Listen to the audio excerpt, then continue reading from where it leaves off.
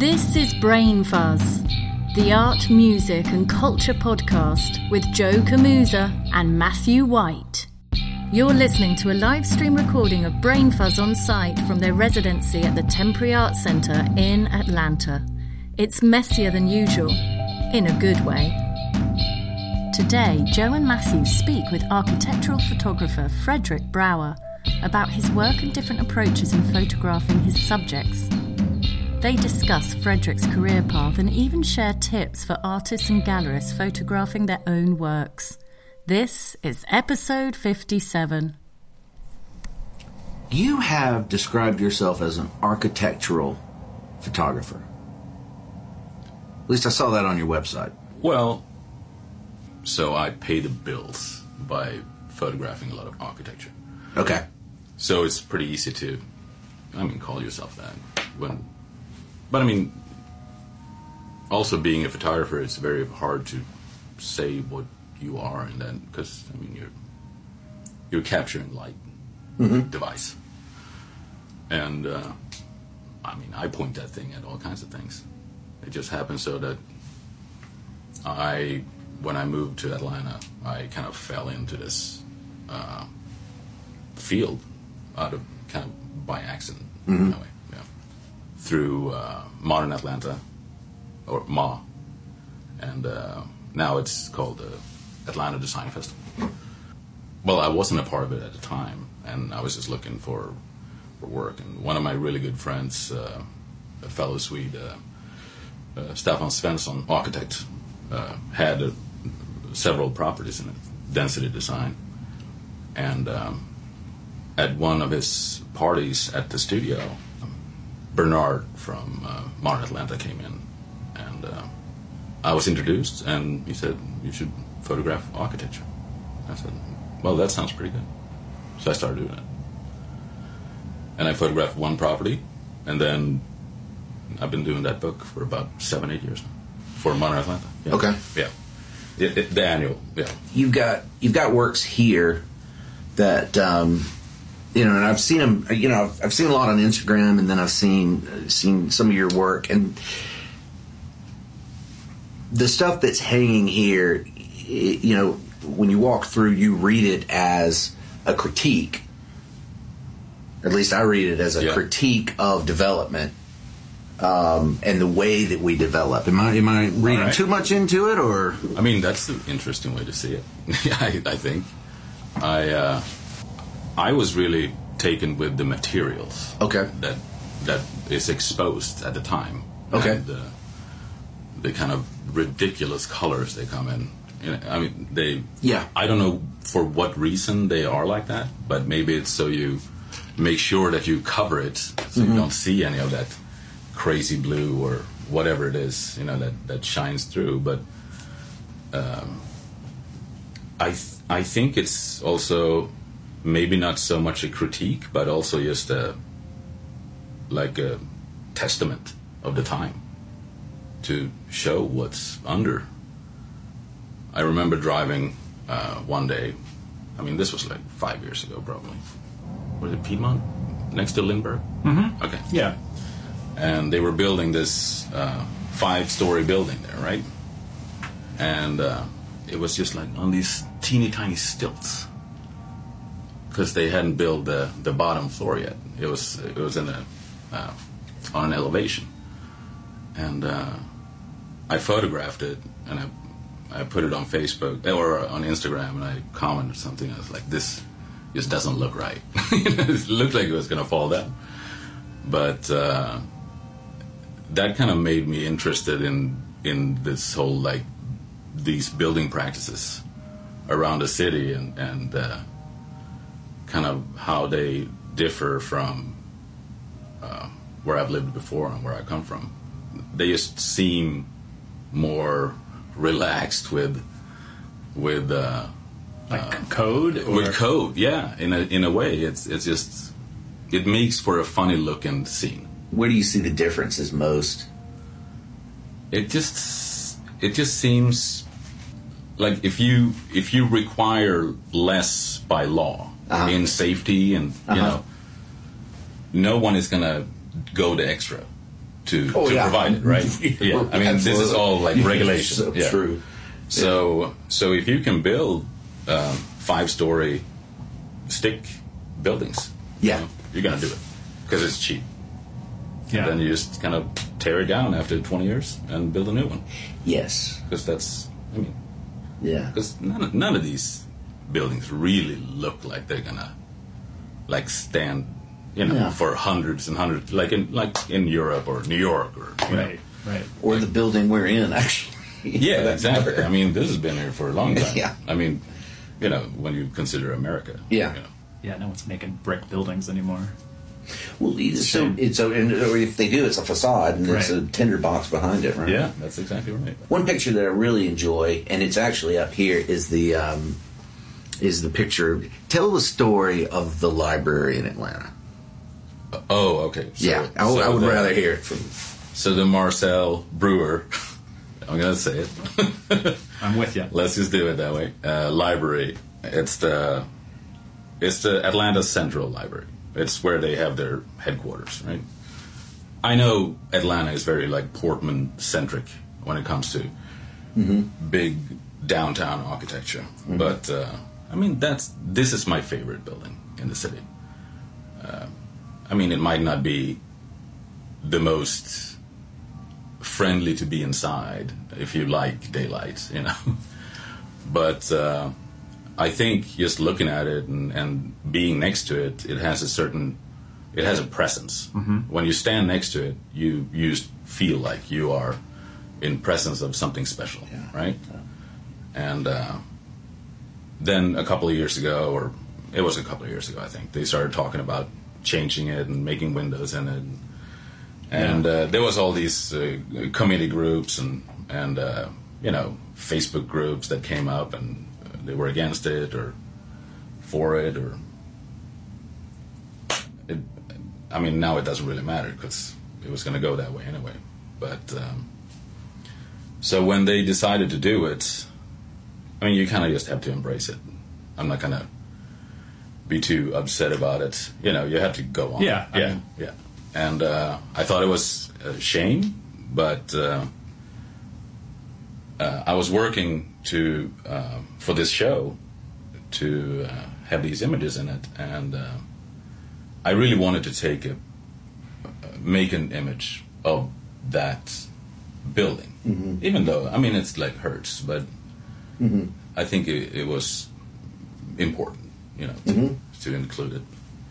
And it was the last one I did for it, and I went there in the summer and walked around it, and there's like strategically there's parking garages on 2 sides of it, so you can just walk in and walk up each floor and you can see the progress.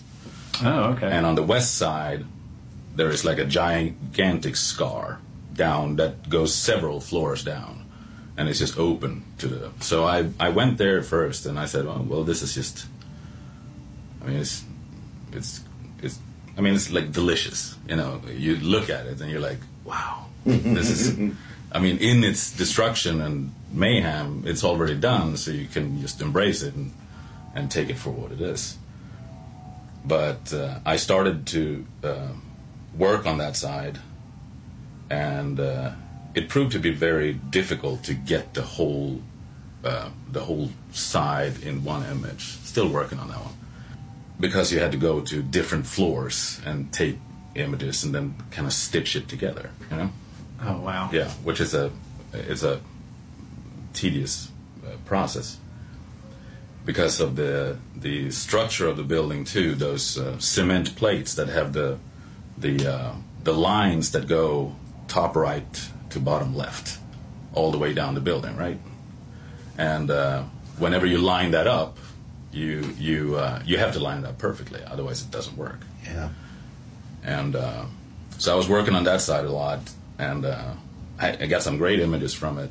But then I went to the north side of it, and a couple of times I was there, and the light was just hitting perfect, like in the afternoon from the west, because it came right around the Equitable building, which is no longer called Equitable, I guess. but when it hits around there, it just shines right on those lines and creates these amazing shadows, and it just worked out. But that image too is like, it's pieced together of 6 different photographs. It was just easier to get it because of the placement of the parking garage that I was in was a little further away from the wall itself, so you could get some distance from the library to yourself, and then I could like piece it together. So it's like gigantic image. See, in that case, and a lot of people don't realize this still, even after all of that, in the Atlanta community, that is an important piece of architecture because it's an example of brutalist architecture, right? Yeah. Brutalism. So when you go to a site like that, do you view yourself as documenting that work, or do you see yourself capturing the play of light? I think that, okay, so that's a very good, important definition right here.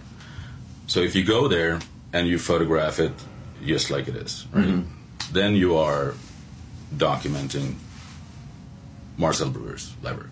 And I think it becomes a little different when you have augmentation to it. Like there was this moment, and that kind of presented a opportunity for me to make like an image of my own, because there was an event happening, and that event of kind of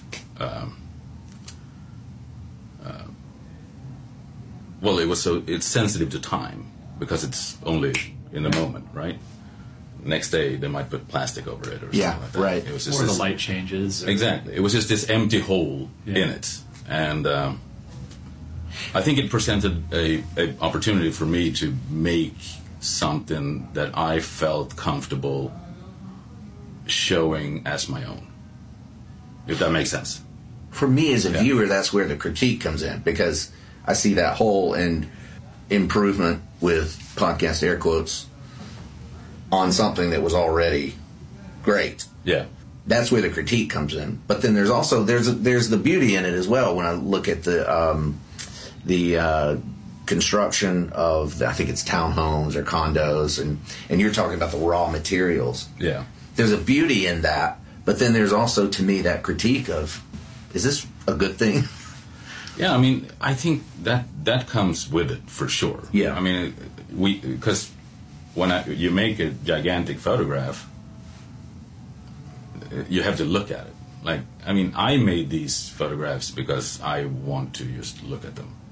Like, I can look. But you really had to dig in and experience it and spend time there. Most people take a pic. It's like a snapshot, quick, and move on. Like, obviously, you were there multiple days, different times of the day, different weather. It does change though. Like from the time I take it, like from the time of the experience there, the experience for me of being there is almost. It's not that pleasant. Like it's very sort of. It's a strange place to be when I'm in it. It's specifically. You're not talking that project, but just in general. You mean in general being on site? Are you uncomfortable, like physically, like you're antsy? Like what? Well, I was in New Orleans, maybe like 4 years ago. I did a project there. I was standing in Gretna on the West Bank, on the levee, and I was photographing towards the city, right? And I started getting. It's early in the morning. It's like right at time. I'm there at like 4:30, and I'm standing there and I'm thinking to myself, like, why am I feeling this way? Like, what is going on? Like, I was just feeling sort of lightheaded and kind of heavy and removed from the situation. And it hit me that every time I photograph, I hold my breath. like for an extended period of time, right? Yeah. So I start to like sweat, and I'm uncomfortable, and when you hold your breath, your heart starts pumping faster, and it all becomes, and then it became very apparent to me like what is going on when I'm photographing. And for me, it's more about just collecting the necessary data at the moment, so I can make what I have sort of made up in my mind when I go back to the studio. And usually it's I've come to a understanding in how my process works, and so I take it. I have that experience, which is not that great, but in knowing what can become of it, it has to happen, right? Because that's what I want to look at. Yeah, right. So usually I let it just percolate for like 2 days. I maybe go and transfer the files to a secure place, and then after 2 days you start to look at it, and then you make the image. I mean, it might take more than 2 days, and then you look at it, you have it up, and then if I still want to look at it after 2 weeks, I know I have a good one, But if I start to like, and then you can sort of you move to the next one, and if I want to go back and look at it after 2 months, then you're pretty sure it's like, yeah, this is good. That's interesting. I wonder when you're holding your breath, that's a subconscious reaction to something going on in your head. I wonder, is it anticipation? Is it anxiety about getting everything right? I don't know what I think it became. It intensified. There was this moment in my life when everything, like this world we live in, it was a very physical experience, and everything just flattened up and became flat, like 2-dimensional. Mm-hmm. And I think it was just because after you practice photography for so long, yeah, that's just how the natural world becomes, And then when you sort of start to arrange, you come to a scene and you start to look at it and you start to arrange all these objects, which more or less at this point just become shapes with color, right? Mm-hmm. But if you kind of move your head around or move your body, the relationship between these shapes change completely. Mm-hmm. And that's kind of how I work in making images. It's it's very similar to a painting process. Yeah, but I think that's it's in that process where I don't breathe. I gotcha. Yeah. I mean, that's fine, because I would hold my breath. I'd probably still do if I'm using a real camera, but like without a tripod, there's that same thing. Like, because I feel like I'm a little shaky. Yeah. And I certainly catch myself holding breath, like painting certain types of lines and trying to go for, like whenever you're concentrating, it's a weird. Yeah. So, so like creating in that sense is so different than the other part of create. Like they're, and oftentimes it's just so, we live here in this city, and Atlanta is just wicked hot in the summer. I mean, it's brutal. Yeah. And I'm just like sweating, my shirt is just sticking to me, and it's just gross, but you still have to do it. You got to do the work. Mm-hmm. You can't just stop. Yes. Yeah. When you are working on site like that, and you're working digitally, do you ever shoot film, or is that just too distracting? Like, is there kind of just like it's almost like a film crew shooting B-roll or something? Like, do you ever get extra material? The whole film digital thing came about just out of access, really. Because when when I moved from Stockholm to Boston, went to school, I never worked in Boston, you know. I moved to Chicago after that, and that's where I started to work as a photographer. And I was mainly a magazine photographer.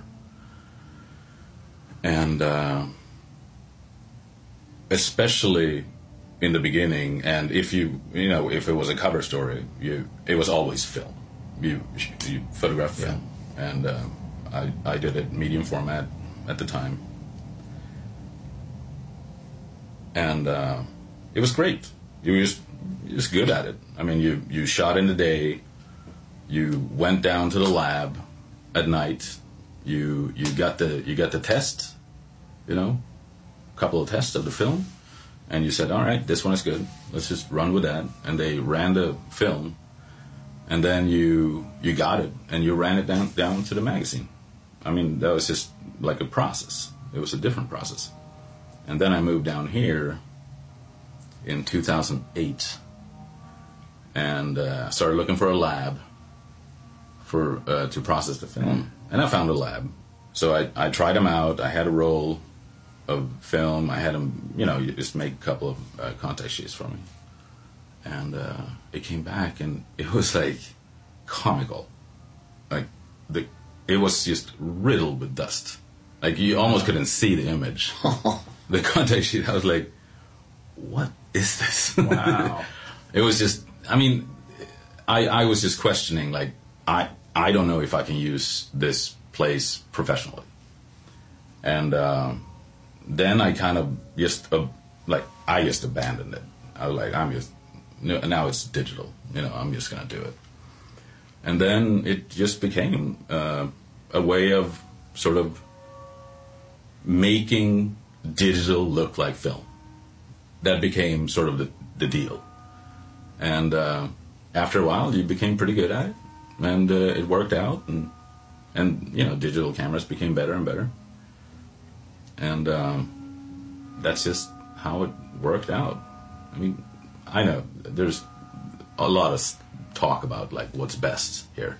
It seems, though, it's mostly people that are, and I'll throw myself into that, like the casual, I don't even want to say photographer, versus like pros. They're the ones that have this romantic attachment to film and this nostalgia versus, like, obviously if you're doing this for a living, I can't imagine how, from a time and resource, like that project that you were shooting down on film.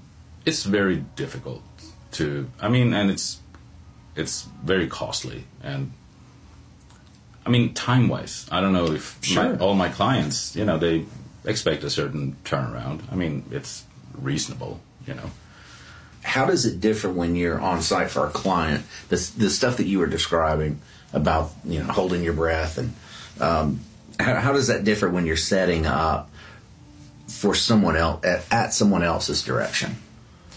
Like they want you, I want a document of this thing. It's really similar, I would say. I mean, most people that hire me, I think they hire me because they know what I do and they've seen my work. And I mean, either I worked with them for a long time or they're new, they've seen it. And I think the expectations are in there, what I will produce. And of course, we always go through what they need, their expectations. We put together like a shot list, and then you just go through it. And if I see something I like, I do that too. And you point that out, and I just photograph it. But it's usually I time it out. You have to in the estimate I have timed out how many shots they want and how many I can produce. So it's like it's within the estimate, so you can't go too far away from it. But there's always room to play. But the process is very similar in how I deal with spaces, I would say. It just becomes kind of systematic, and, it's easier to, whenever you have a system that works, you get the freedom to kind of create the scene if you have all that just taken care of and automatic, I've come to a point in my career where I know what can be done in what amount of time. Yeah. And, I have a pretty good idea of what people... And I think that confidence then gets translated to clients. I'm sure that's why, it sounds like things are going very well, but that's what people want. No headaches. This will get done. It'll be right. It'll be on time. Yeah. I mean, it's a good way to pay your bills. Yeah. I love it. And I'm really glad I got into it. When I moved down here, I had no idea. Because it was kind of a crapshoot. It was 2008. Right. No one was spending money. That's right. Yeah, that's true. It was like the worst ever. And then crazy growth, and that's provided so many opportunities for you. Yeah, but there was a time there, like in 2008, Atlanta looked like... It was, different. Totally it was different. Work sites were just left abandoned. Nature was claiming that territory back. Yeah, you'd have stubs. Yeah. Yeah. And then this crazy growth came, which is... I've never seen growth like this, like ever. Where I've lived many places, and I've never seen this. It's like, is it sustainable? I don't know. With the prices being up and the production being so high, it seems like a... it seems like it all just happened overnight, but obviously the timelines for all these giant builds, obviously go back years. But it is staggering just driving down, DeKalb Avenue, and you're seeing all the cranes. And I hope it holds up. Like all this, that... I don't know. Could just be blowing another bubble. Doesn't it kind of look like it? Well, it sure feels like it. It sure feels like it. I don't know, man. So, looking through your portfolio, I saw museum shots, and of course, you're actually photographing work here. Yeah. For it's a book, right? Yeah. Catalog. Or a catalog. Yeah. I call it book. I think Scott calls it a catalog. Book just sounds more serious. I want to pick your brain a little bit, because one of the big challenges for artists and gallerists is documenting shows and documenting their work. Absolutely. So you obviously have got this down, but if you have to do it on your own, as most of us do, what are the, I would say, 3 key things to remember? Use a tripod. Tripod always. Yeah. Expose for your highlights. Say that again. Expose for your highlights. Yeah. Okay. Explain that a little. Just get the shadows up a little bit, Yeah. Because you got to preserve those highlights. Otherwise, you're just dead in the water, Yeah. If you don't have texture in the highlights, right, it's not going to work out. Yeah. And then just look at the show and make a mental note of what it actually looks like, and try to replicate that. Mm-hmm. And that's how you do it. Don't make it brighter or darker or whatever, because it's not your show. Like, you're documenting it, right? And I started to do it for my buddies, right? Mm-hmm. First I did it for Scott, then, I did it for William and Richie, and we've been, they've been trading work, so it's good. But, and then I started doing other shows, like, the Mocha GA shows, and I haven't done all of them, and I kind of see it like it's a responsibility, and it has to look just good. Mm-hmm. It has to look amazing, and that's just how you have to do it. I want the city to thrive. I want the art scene to thrive. this is in my best interest, right? So if I'm going to do that, I'm going to do it damn well. And I think everyone else should too. Like, you got to spend energy and time and money, a little bit of money. Yeah, it's worth it. To just make it look good. I mean, if you're going to be on the Basel and competing with New York and LA and Chicago, you got to look that way. What about in cases where it's not a gallery? Like you're in your studio and you've got what you think is a fairly decent setup, but there's also something natural about it. I've seen more shots lately, and I tend to kind of like these where it's not a perfect white cube.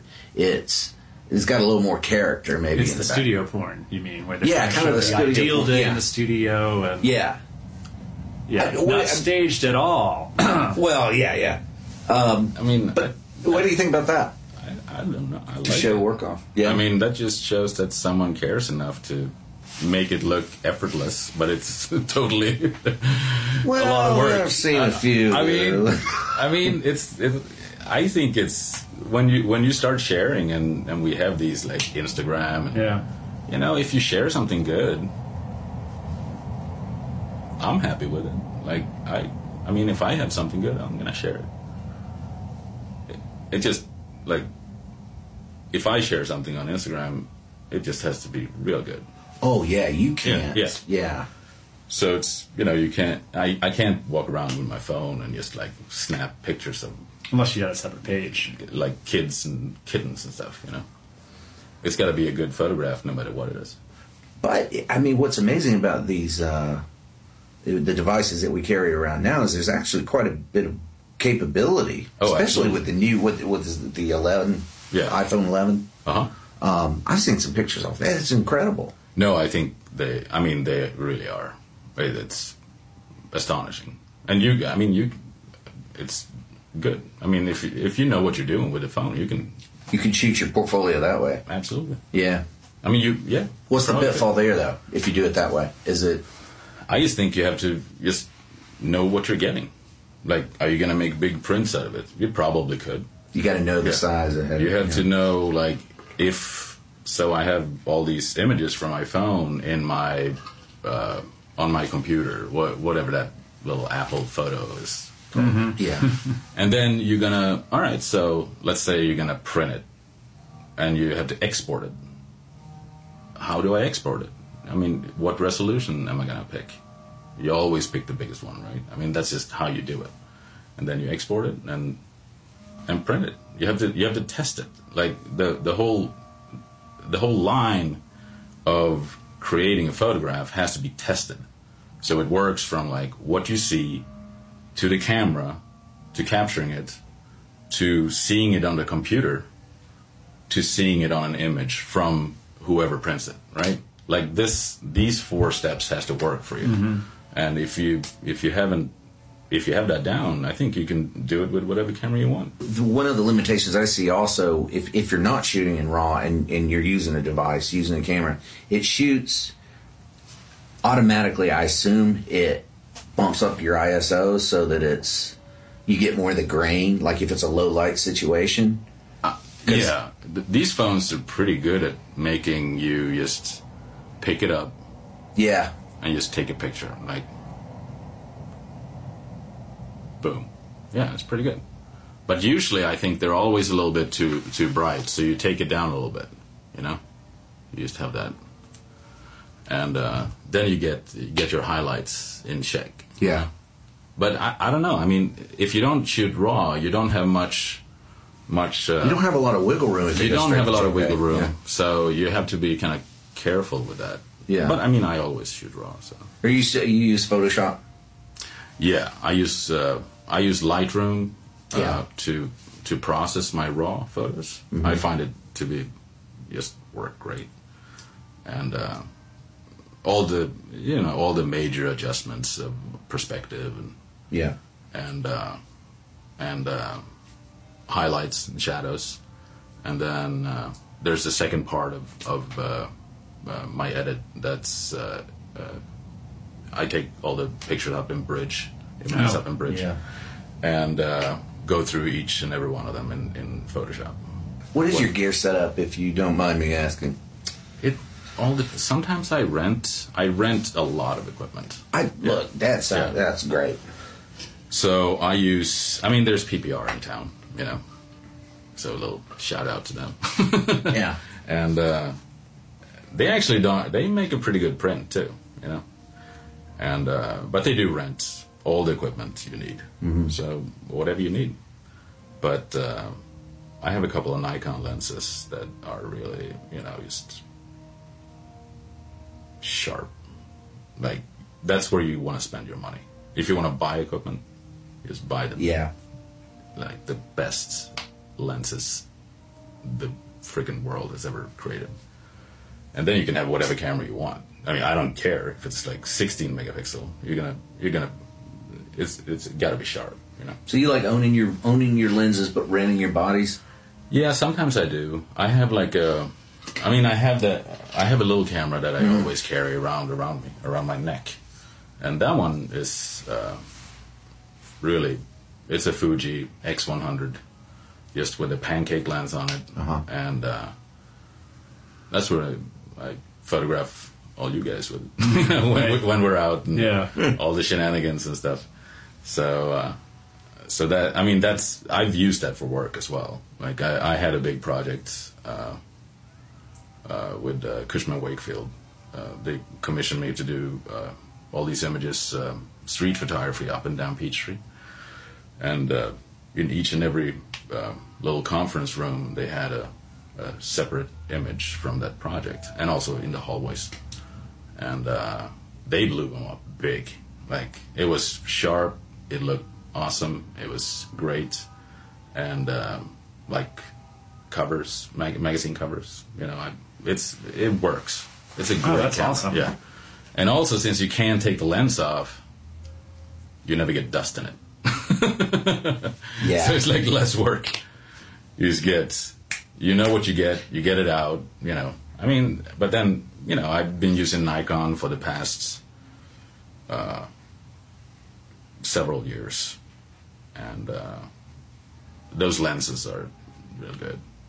And but I am Fuji is really impressive though. I'm leaning towards going that way, medium format. Oh, okay. They got some impressive improvements. Those Japanese are pretty impressive. Well, the bodies change. I guess it's just a fact of life in the digital world, but it just seems they change. You don't just go out and buy a body like you used to, and you're good for however many decades. Yeah, that's the digital aspect of it. Yeah. Like you can, I don't know how many. My camera probably has like 1 million shots taken. I don't know. It's like, it just runs and runs and runs, But they never really break down. Like, I never have problems with my equipment. Yeah. But if you rent, though, you get it. It's like, it's clean, it's good. If you have a job, just rent it. So kind of going back to for the artist or gallerist looking to, you could get the whole setup. You could rent it and do your shoot, and then that's it. If you know what you're doing. If you know what you're doing, setting up all the flashes and all of this other stuff. But no, you absolutely. Because I'm missing a few pieces. Yeah. And I hadn't even thought about. No. Yeah. No, it's definitely doable. Yeah. For sure. Especially now, when everyone is looking. Yeah. On their phone. That's it. You just gotta have good-looking work. Not good-looking work. Your work has good look. Right. Right. No, I know. Yeah. Then I hadn't thought about the fact that your Instagram has got to be good. It has to be, right? You can't. Even if it's like a picture of my mother. Especially if it's a picture. Especially, right? Yeah. I'm going to Sweden. Whenever I go there, I always make like a little, story on Instagram about just like a visual travel story. log. Yeah. And so work like never really ends. You just have to do it. You got to keep. Well, that's an artist, isn't it? I mean, you're always working. Yeah. Thinking, looking. Yeah. Always seeing. And that's it. These works here. Let's say someone wanted to purchase one. Would they? How would they go about doing that? Well, they're. You also have some things in the gift shop, I believe. Yeah, we got posters. Okay. Right in there. Yeah. FrederickBrauer.com. All right, and then and that has an E in it, by the way. FREDRIK. Yeah. BRAUER. See, I'm glad I was so afraid we would not catch up with you before you left. We're glad we could do this. Thanks so much, Frederick. You were just listening to a live stream recording of Brain Fuzz on site from their residency at the Temporary Arts Centre in Atlanta. Subscribe to the podcast on your favourite podcast platform: iTunes, Google Play, Spotify and Stitcher. Thanks for looking through the window.